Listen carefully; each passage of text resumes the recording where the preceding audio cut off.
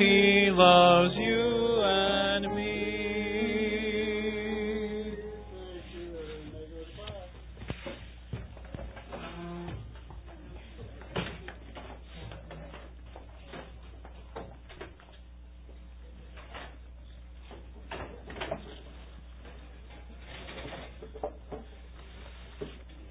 Does anyone have a snow total for the whole year? Anybody keep up on the weather enough to? We're below actually the average, or really? I know somebody's doing something right? They're making it global warming go away. Well, want to congratulate Gail, Grandma's ill. Got a nice little ring to it, doesn't it? On the birth of her grandson Landon this past week, and baby's doing great, and Lisa still has a few complications, but grateful that the Lord has worked through that. Well, this morning we're going to look at Ecclesiastes and the Song of Solomon. We spent the last 3 weeks looking at the wisdom literature. This week will be our last week in this type of genre. Then we'll go back to 1st and 2nd Kings, kind of where we left off. We wanted to take a little break from that because we were talking about David and 1st and 2nd Samuel. We thought this would be a good time to go into the wisdom literature, so we skipped over to here, and then we're going to head back that way.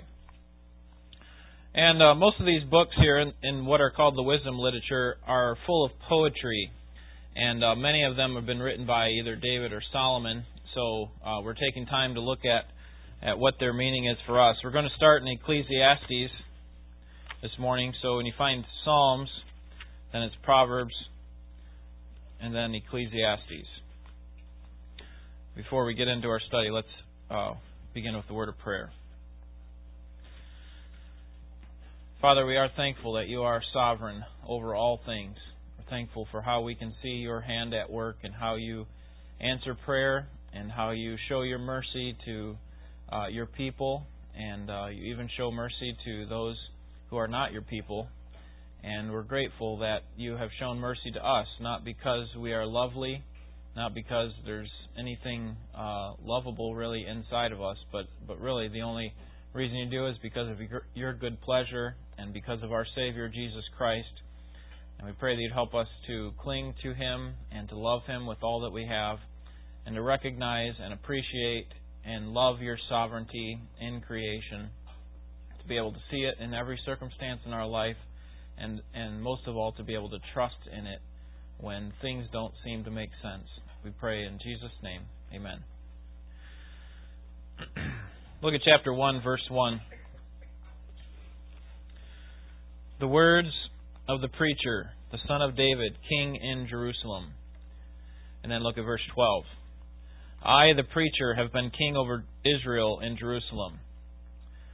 There's only one son of David who was the king over Israel and who was from Jerusalem. Who was that?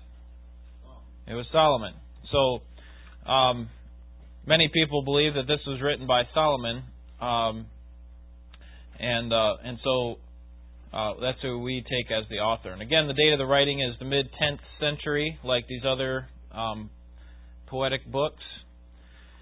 And there's a lot to be said about the man Solomon. Think about all the accomplishments that he had in life. I'll read them for you. He united a kingdom that had been separated. He expanded that kingdom's borders to sizes larger than it ever had been before. He headed a huge administration of governors, judges, chiefs, officials, officers, captains, commanders, and armies. He built a fleet of ships. He presided over many judicial matters. He established peace and trade with numerous otherwise hostile neighboring countries. He fortified cities with walls and gates. He brought in great economic prosperity, so much so that it was said that silver and gold were as common as stones in that day. He built a temple that his father David only dreamed of. And then when he was done with that, he built up the rest of Jerusalem. And what's amazing is that he did all of this without any bloodshed. He did it all through conversations And sadly, he actually did some of it through marrying the princesses of these kings to make peace happen among these nations. But I mean, just think of all the turmoil in our country, in our world, and try to think of a person, if a person ever was able to accomplish as much as what Solomon did in our day, we would certainly revere him for that kind of prestige. And I point that out not because we're going to do a critique of all that he's done in that way, but really it should show us that this is that what we're getting here in Ecclesiastes comes from a man who's seen it all. I mean, he's doing this from the inside and from the top of the world in a way. I mean, he was the wisest man to live up until that point. And so, like in the book of Job, Ecclesiastes really begins with questions. And these questions kind of run throughout the book, and we're trying to figure out what the answers to these questions are. Questions like, what is the meaning of life? You ever thought about that for yourself? What is the meaning of life? Isn't it all just fleeting, empty, pointless, vain? It seems like we're all just racing on towards death. So what is the meaning of life? And I think that's a serious question that we need to ask and answer. And Solomon helps us to do that. If we're all just going to die anyway, it doesn't make any difference what happens between now and then. Why not just live our lives as we please and go on as such and into death? There's questions like, what real impact will we have made? Will there be any impact? Will the world have been any better because of us living and then dying? And I don't think those questions go away just because we're several centuries removed from this time. Some believe that there are no answers in life. In fact, that life is without meaning, and that it's just really too depressing to think about it. And unfortunately, this group still recognizes that death is coming. They look at death and they recognize it, and they don't really understand it. And so what we have to understand is that really we can't get away from this death that is coming upon all of us. Philosophers have described the human life as a match struck in the dark. Regardless of how it burns, it's going to burn out and it's going to be dark again. That's the way that godless people look at the world. And you can imagine the perspective on life that you would have if that's all the way that life looked. If it's just a match in the dark, it goes out after it's done. It doesn't really matter. So we can live as we please is the idea. And that's what many people do. But the answer really is not that we just live however we please. It's imperative that we listen to Solomon and see what he has to say, because, as I said, he's been on the inside of all of this struggle and thinking, and even on the top of the world in many senses. And here's what Solomon comes to the conclusion of, and this is your theme here that's in your handout. Okay? The answer to life really is this: meaningful, meaningful. All is meaningful, because all is ordered by an eternal, sovereign, and purposeful God. Therefore, we should fear God and rejoice in what He has given to do and to have. What Ecclesiastes does is it confronts us with trying to live our lives apart from a sovereign Creator. Okay, we can't do that. The match in the dark idea, we got to get away from that. And this is what Ecclesiastes helps us to do. He shows us that yes, life is vain apart from a sovereign Creator. Life is meaningless. It is vanity, as he talks about in the first. And he goes through example after example. But with God, when we understand that God is at the end of all of it and that our lives are lived for His purposes, then it's not meaningless. In fact, it's very meaningful. And only if God does that, only if He ordains these things and has the power to bring them to pass, is there meaningful significance. So that's the way that we need to look at life. If He's not sovereign, if He's not governing over all the affairs of life, if He's not in control of all things, then what would the world be run by? Sheer luck or chance or fate. It's just chaos. Things are just bouncing around, and it really is pointless if God were not sovereign. And that's, I think, the point that Solomon is going to bring out, and that we ought to recognize that God is to be feared because there is a point in life. There is a purpose, and we can trust in this sovereign Creator that He has this purpose and He will accomplish it. All right. Any questions? All right. Hopefully we'll develop this some more as we go. There's an outline for the book to help you to work through. It's on the back of your handout. It helps you to see what the flow of thought is that Solomon is getting. He does hint at what his main point is towards the beginning of the book, but really he doesn't get to his point until the very end.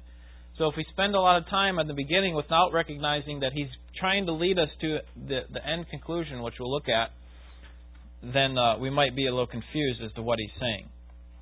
Okay, so let's look at how this theme plays out, and how these themes that you see on the back play out.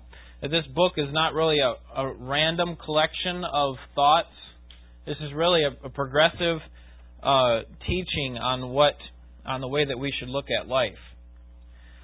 And so let's look at the first section, chapter 1, verse 1 through chapter 2, verse 23. In the opening two chapters, Solomon explores what the meaning of life might be. Okay, so he's kind of putting out a little teaser for us. Here's what the meaning of life could possibly be. He just looks at the bare facts. Look at verse 2 of chapter 1. Vanity of vanities, says the preacher. Vanity of vanities. All is vanity. What advantage does man have in all his work which he does under the sun? The reason he thinks all is vain is found in the next verse, verse 4. A generation goes and a generation comes, but the earth remains forever. The one thing that every generation has in common is that every generation someday dies. They go and they come, but the earth still remains. There's nothing that's lasting about a person's life. In fact, that's why he says it's vanity or fleeting. That's the idea, that it's fleeting. It's fading away. It's like a puff of steam. Okay, it's there for a little while and it's gone. And so it could be, his first argument is that there could be no meaning in life. And look at verse 11. There's no remembrance of earlier things, and also the later things which will occur. There will be for them no remembrance among those who will come later still. This world is full of furious living and dying. Everything and everyone eventually dies, and according to verse 11, are sooner or later forgotten. So what difference does it make if there's nothing to show for it in the end anyway? What's the point? Now for the rest of chapter 1 and most of chapter 2, Solomon gives a tour of his pursuit of relevance in his life. Really a self-focused type of pursuit. He tries to find significance in wisdom. He tries to find significance in wine, in laughter, riches, delicacy, intimate relationships, work, projects, power, fame. He pursues all of these to the greatest possible measure. He tries to find some sort of meaning or purpose in all of that. And you know what? Because of his position, if he wanted those things, he got it. He could have it to the best. Look at chapter 2, verse 10. All that my eyes desired, I did not refuse them. I did not withhold my heart from any pleasure, for my heart was pleased because all my labor, and this was my reward for all my labor. Solomon did not deny himself anything. He tried every possible route to discover what could be of the greatest profit to him. However, he found nothing. Verse 11. Thus I considered all my activities which my hands had done, and the labor which I had exerted, and behold, all was vanity, and striving after the wind, and there was no profit under the sun. After all that he had done, all that he pursued, he didn't withhold anything that his eyes desired. He just took it and tried to enjoy it to the best that he could, and he found that it was all a waste. So, obviously the application for us is we can pursue pleasure in order to fulfill our own satisfactions, our own pleasures, and it will result in a feeling of meaninglessness, in a feeling of emptiness, unless we include God, unless we are pursuing it for God's purposes. It's like grasping after the wind. Okay, it's like trying to take a part of the wind and hold it in our hand, and when we open our hand, it's gone. That's what pursuing those types of pleasures are like. So where are all the answers? No matter where Solomon looked, he kept coming back to the same conclusion. Look at verse 15. Then I said to myself, as is the fate of a fool, it will also befall me. Why then have I been extremely wise? So I said to myself, this too is vanity. For there is no lasting remembrance of wise man, as with the fool, inasmuch as in the coming days all will be forgotten, and how the wise man and the fool alike die.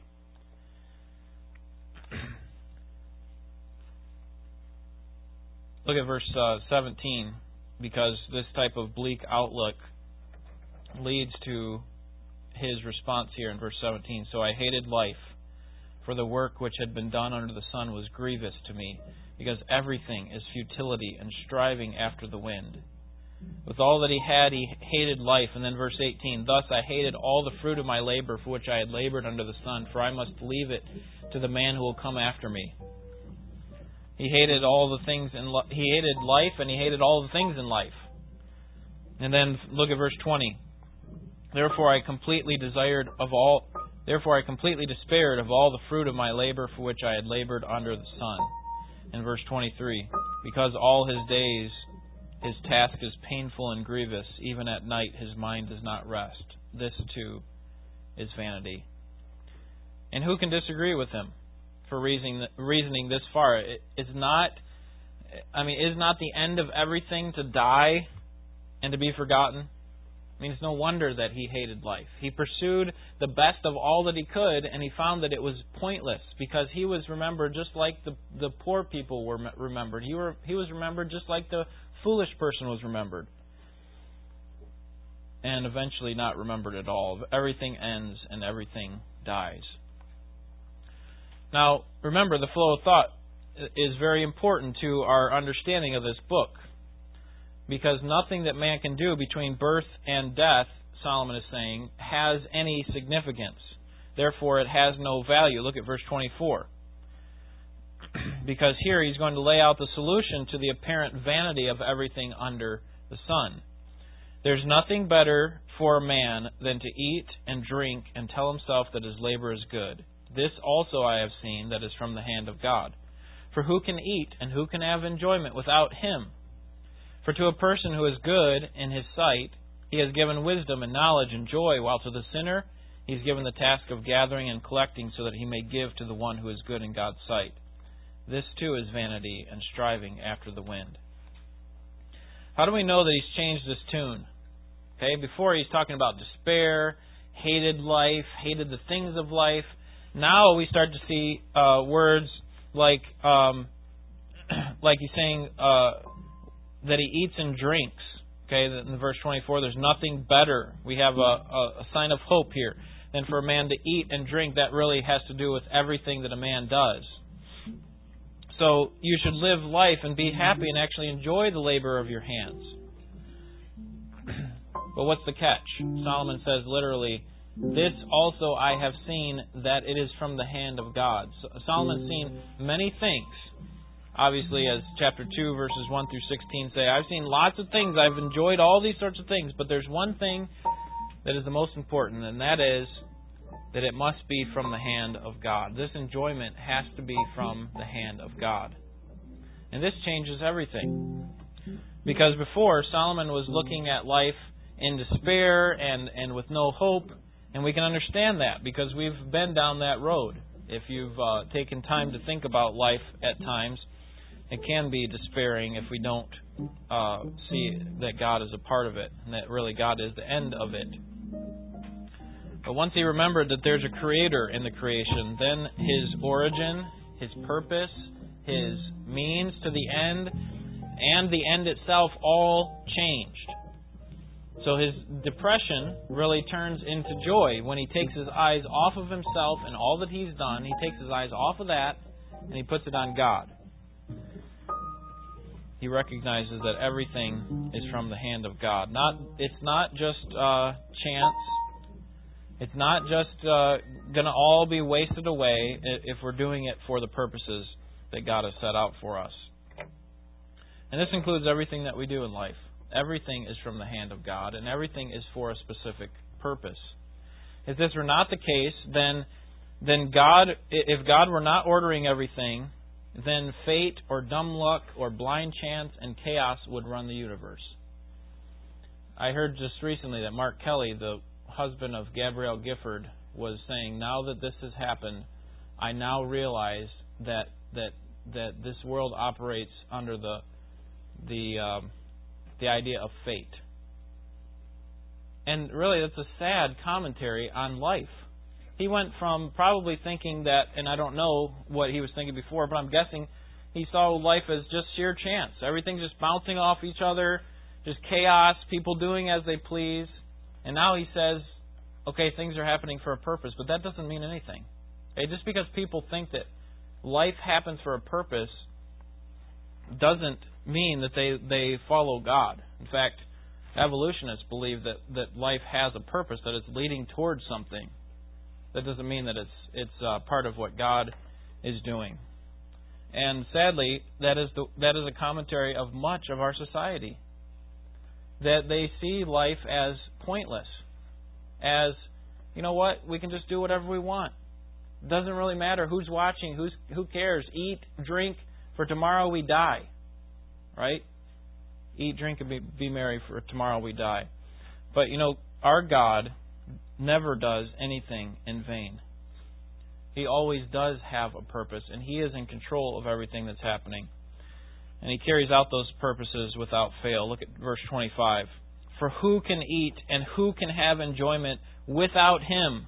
The word for there is indicating that He's talking about what He had just said. And He's saying that who can have enjoyment, and the key words here are without Him. That's the point. We can't have enjoyment without God. Now, you might disagree with that. I mean, there's a whole psalm that's written about people who have enjoyment. And what we have to Psalm 73 is what I'm referring to, where the psalmist says, it looks like all these people who are wicked, they seem to be having so much joy. They're never into any sorts of trials. It just seems like such a great time to be wicked. Why should I be good? Why should I ever follow what you're doing, God? And so how could you say that those people can't have enjoyment? But what I would say is that their enjoyment is vain enjoyment. It's, like we've talked about, fleeting. It is vanity of vanities. Their enjoyment, like Solomon's when he was pursuing it apart from God, is just fleeting. It's passing away. But the enjoyment that we're pursuing as believers, when we recognize that God is at the center of everything that we do, is not fleeting. In fact, it lasts forever. It is a deep and satisfying joy, and unless it's with Him, then we will not have lasting joy. Look at verse 26 again. For to a person who is good in his sight, He has given wisdom and knowledge and joy, while to the sinner He's given the task of gathering and collecting, so that he may give to one who is good in God's sight. This too is vanity, striving after the wind. God is the one who gives this wisdom. God is the one who gives this knowledge and this joy to whomever He pleases. But to those who do not have it, they're left in the dark. They don't know Him. They live without God. And their days are subject to this fleeting nature, a vain life. There's no meaning in life apart from a God who is in control of all things. Not just apart from a God, okay, because lots of people have gods that they follow, but it has to be a sovereign God, one who has control over all that's happening, so that He's leading all of creation to a certain point, to a certain end. Augustine taught that if anything is left to fortune, then the world is aimlessly whirled about. But nothing is left to fortune. God is the author of it all. In Proverbs chapter 15, I think it's verse 33, it says, the lot is cast in the lap, but the Lord is the one who directs all of those things to happen. He allows all things to come to pass, whether it's a rolling of a dice, whether it's a flip of a card, whether it's an accident that happens on the road, whether it's something that's said to you, it's all ordained and controlled by a sovereign God. If you fail to recognize that point, if you live your life without recognizing that we are under the sovereign control of God, then here's what conclusion you will come to. The same one that Solomon did when he pursued all those things. Vanity of vanities. All is vanity. All is fleeting. It's all a waste of time. I may as well just do as I please. Well, Solomon has a different perspective on life now, and there is meaning and purpose. He recognizes this is a common refrain that he says throughout the book in order to make his point. Look at chapter 3, verse 12. I know that there is nothing better for them than to rejoice and to do good in one's lifetime. Moreover, that every man who eats and drinks sees good in all his labor. It is a gift of God. I know that everything God does will remain forever. There's nothing to add to it. There's nothing to take away from it. For God has so worked that man should fear Him. That which is has been already, and that which will be has already been. For God seeks what has passed by. Look at chapter 5, verse 18. He repeats his refrain, his recognition of God's sovereignty. Here is what I have seen to be good and fitting, to eat, to drink, and enjoy oneself in all one's labor in which he toils under the sun during the few years of his life which God has given him. For this is his reward. Furthermore, as for every man to whom God has given riches and wealth, He has also empowered him to eat from them and to receive his reward and to rejoice in his labor. This is the gift of God, for he will not often consider the years of his life, because God keeps him occupied with the gladness of his heart. Chapter 8, verse 15. Chapter 8, verse 15. So I commended pleasure, for there is nothing good for a man under the sun except to eat and drink and to be merry. And this will stand by him in his toils throughout the days of his life, which God has given him under the sun. And then chapter 9, verse 7. Go then, eat your bread in happiness, and drink your wine with a cheerful heart, for God has already approved your works. Let your clothes be white all the time, and let not oil be lacking on your head. Enjoy life with the woman whom you love all the days of your fleeting life, which He has given to you under the sun. For this is your reward in life, and in your toil in which you have labored under the sun. Whatever your hand finds to do, do it with all of your might, for there is no activity or planning or knowledge or wisdom in Sheol where you are going. Point is, everything in life is meaningful, so take joy in it. Take joy in all of life, because God is ordering it all for one specific purpose, to bring glory to Himself. And this is the type of gospel that we need to spread to the people around us, that would be refreshing to a world that is trying to pursue all of these promiscuous exploits and material self-pleasure, and they're doing it with breakneck force, trying to believe in something. And by the end, they still come up with all is vanity. And what's so refreshing is this gospel that says, you know what? There is a point to life, and God is at the center of it. And so we should live this type of way. We should take joy in all that we do and do it to the glory of God. And this is what people are ripe to hear. It's a message of hope in a world of despair. Are there any questions so far?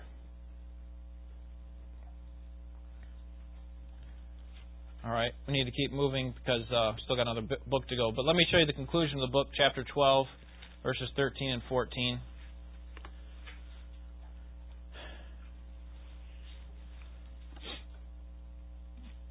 Here's his final conclusion. Chapter 12, verse 13. The conclusion, when all has been heard, is fear God and keep His commandments, because this applies to every person. For God will bring every act to judgment, everything which is hidden, whether it is good or evil. God's sovereignty is His business. He has everything under control, and we may not figure out what He's doing or why He's doing it in a specific circumstance. He may not tell it to us, as we saw in Job. He may not tell us what's going on. But our job is to do what? according to verse 13. Fear God and keep His commandments. Recognize that the God who created us and who sustains us and who is leading us to this great purpose is doing this all for His glory. And so we just rest in the fact that He knows what's going on. And so we just fear Him and keep His commandments, even when it doesn't make sense. We simply follow Him and do what He pleases and live uprightly in the context of everything that He's given us to do in the days which are fleeting. In fact, I think it's James that says that our life is like a vapor. It's here for a little while and then it vanishes away. So have great purpose in what you do, and the way that you do that is by recognizing that God is in control and then obeying Him and trusting that He will bring it to pass. What I've put in the middle of your handout is really a supplement to understanding life from this type of perspective, a God-centered perspective. And these are some quotations from the autobiography of John Patton, missionary in the 19th century, who went to the cannibal people in the New Hebrides Islands, and some great truths about living this out. Really a good way to apply what we have seen here today. I'll let you read that on your own. All right. Any questions on Ecclesiastes? All right. Song of Solomon. Next book over. You should be there. See, the author again is Solomon. Look at verse 1. The Song of Songs, which is Solomon's. Okay, we call it the Song of Solomon, but it could also be the Song of Songs or the Canticles. And it's interesting to note that Solomon is indeed the one who wrote this. And how many wives and concubines did he have? 1,000, right? And yet he's trying to talk to us about monogamy and premarital chastity and so on. But God certainly works in mysterious ways, and that's about all we can say about that.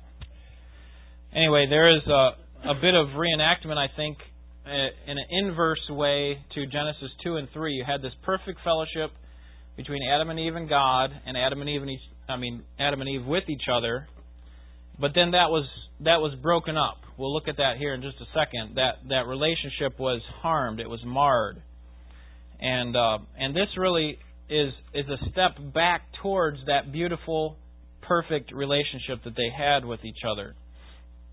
And what I think part of the point here is that if we live life according to how God has ordained it, according to how God has planned it, then there will be great blessing that comes along with it. But if we don't, then we can expect to have consequences from it. So we can summarize the whole book by saying, you see there in your handout, men and women are to fulfill their roles in glorifying God together as male and female, created in God's image, through upright sexual relations in marriage.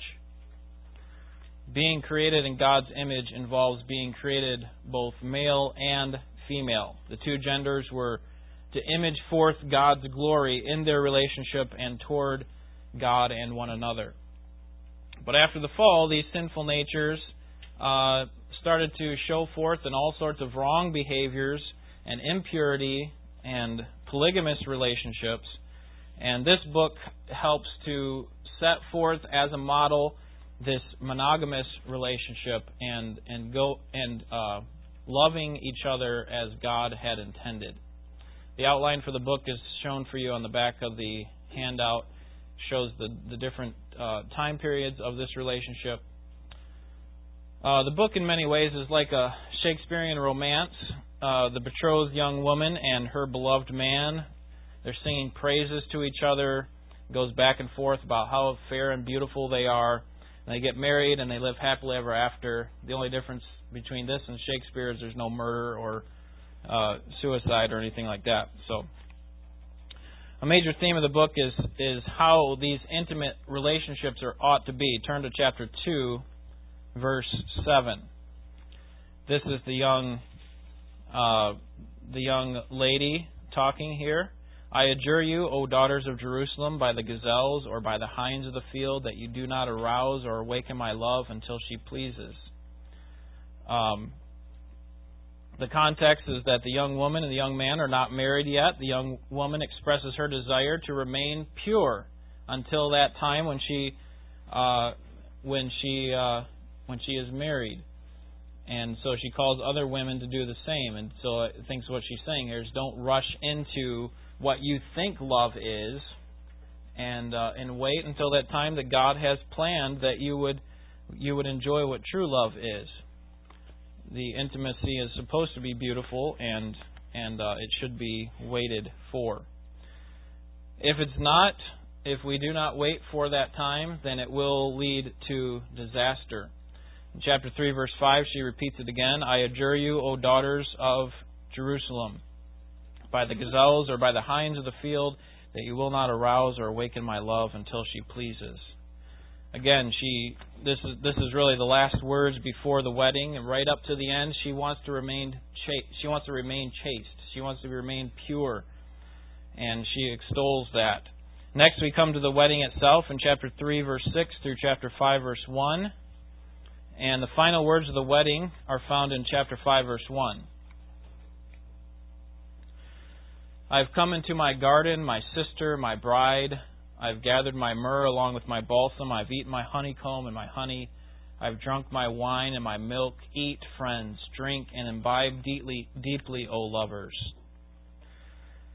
Some commentators believe that this is really a statement that comes from God. It's hard to know exactly. It could be just Solomon speaking, but could be directly from God by saying, listen, eat and drink and be filled with the love of your spouse. And that God is here now putting His blessing upon their relationship. Now that they're married, go enjoy this intimate relationship with one another.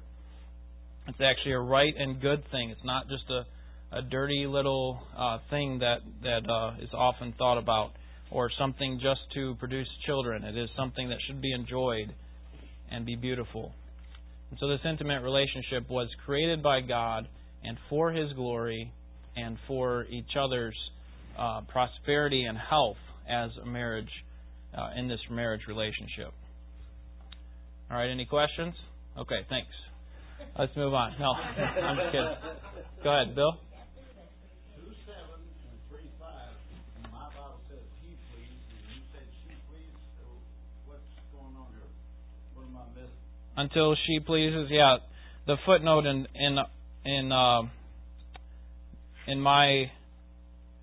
the New American Standard says bridegroom, and then verse 5, same thing, says bridegroom. So the question here is who is speaking? Is it the bride speaking or is it Solomon speaking? And the New American Standard translators take it to be the bride speaking, and then and I don't know. I don't know what the other translation would be doing. I guess both of them could be the bride speaking, but yeah, it's a good point. I'd have to look into that more to be able to determine what exactly is going on there. But I think it's basically a difference between pronouns. So it'll be she or he. So I'd have to get back to you on that one. All right. Chapter 5, verse 2 through 8:14. This rest of the book describes life as a married couple. And in chapter 8, verse 4, we hear this refrain again. The one where she extols purity. Chapter 8, verse 4. I want you to swear, O daughters of Jerusalem, do not arouse or awaken my love until she pleases. The married woman continues to call forth for young women to remain pure, that there is great joy in waiting until marriage to have this intimate relationship. Otherwise, if you can't wait, it is going to be a great big mess. I mentioned earlier that this really points back to Genesis and how we need to be, how the marriage relationships helps pull us back closer to where we were designed to be with the marriage relationship in the garden. Hold your place here in Song of Solomon because we're coming back. But Genesis chapter 3, verse 16. Notice what the curse is to the woman.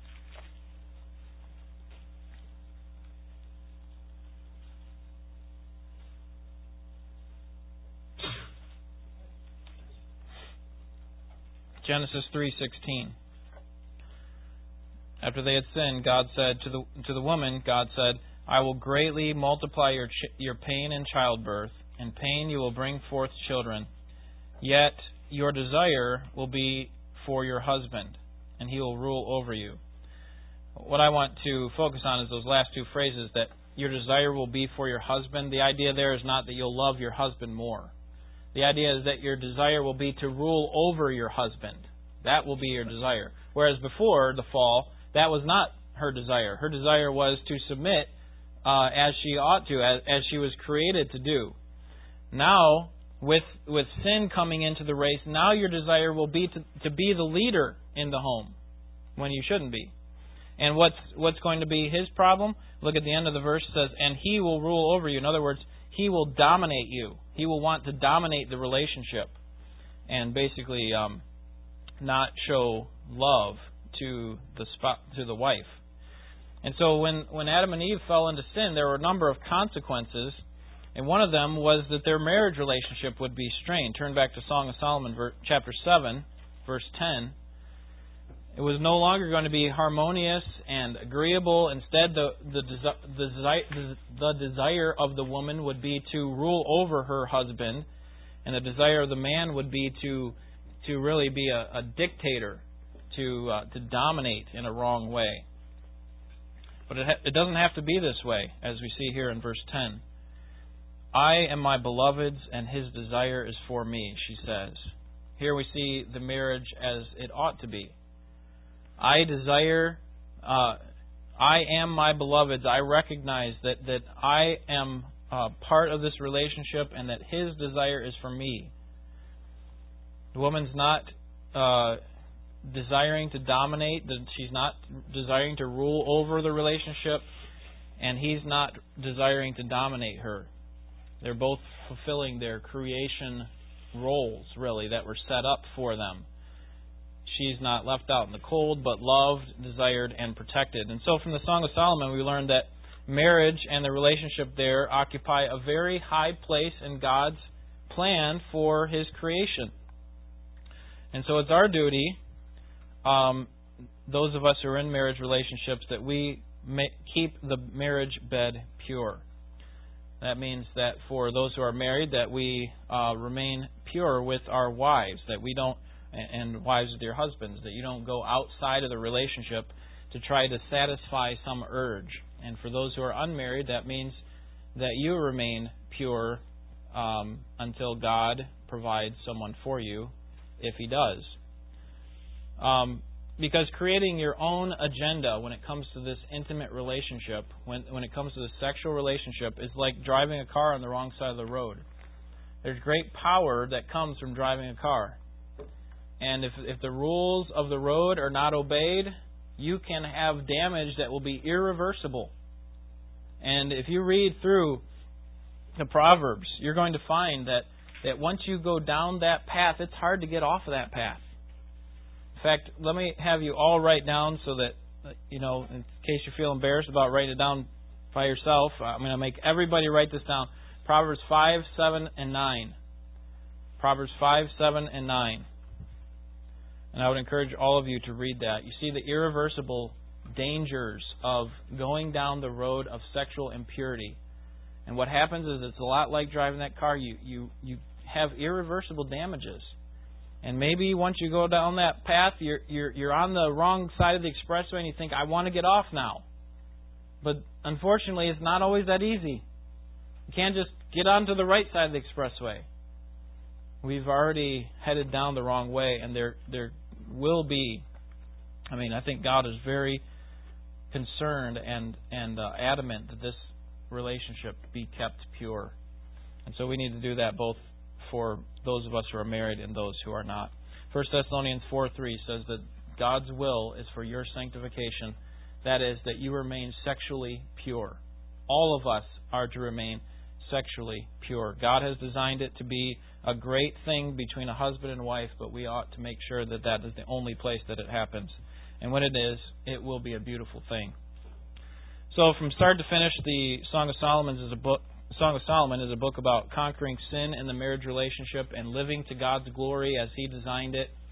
And Ecclesiastes is about living life according to the glory of God, recognizing that He is in control of all things and that we are to simply trust Him. And that's where real joy comes. It doesn't come any other way apart from God, apart from recognizing that the sovereign God is in control of all things. Any questions on Ecclesiastes or Song of Solomon?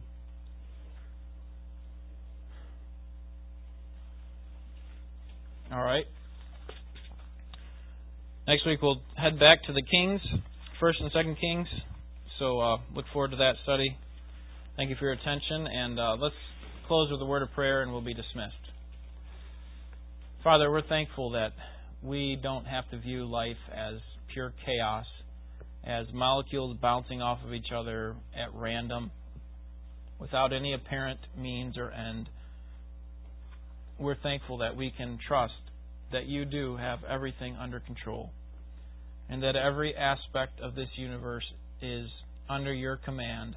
Nothing surprises You, nothing is left to chance or pure luck, but You have it all under control. And so we pray that You help us to live in that way. Help us never to try to get out from underneath that and to try to live for enjoyment apart from You, but to recognize that You are at the center of everything, and we must make our lives revolve around You. And we pray that our marriages would do the same, and that we would desire greatly to see purity in our marriage relationships and in our church, among the people that we interact with. May You be pleased in how we think and how we act, so that we do not act like Paul says in 1 Thessalonians, like the pagans who do not know You, but that we would act in a holy and pure way. And so, as a result, show the world around us what a great God You are and how worthy You are to be revered and to be served. We pray these things in Jesus' name. Amen.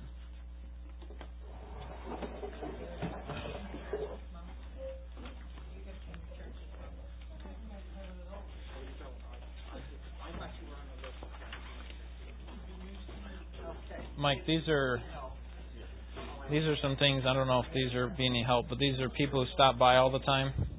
Okay. And they tell me, so I don't know if these are even worth looking into, but I thought I'd pass them along to you. My mother-in-law?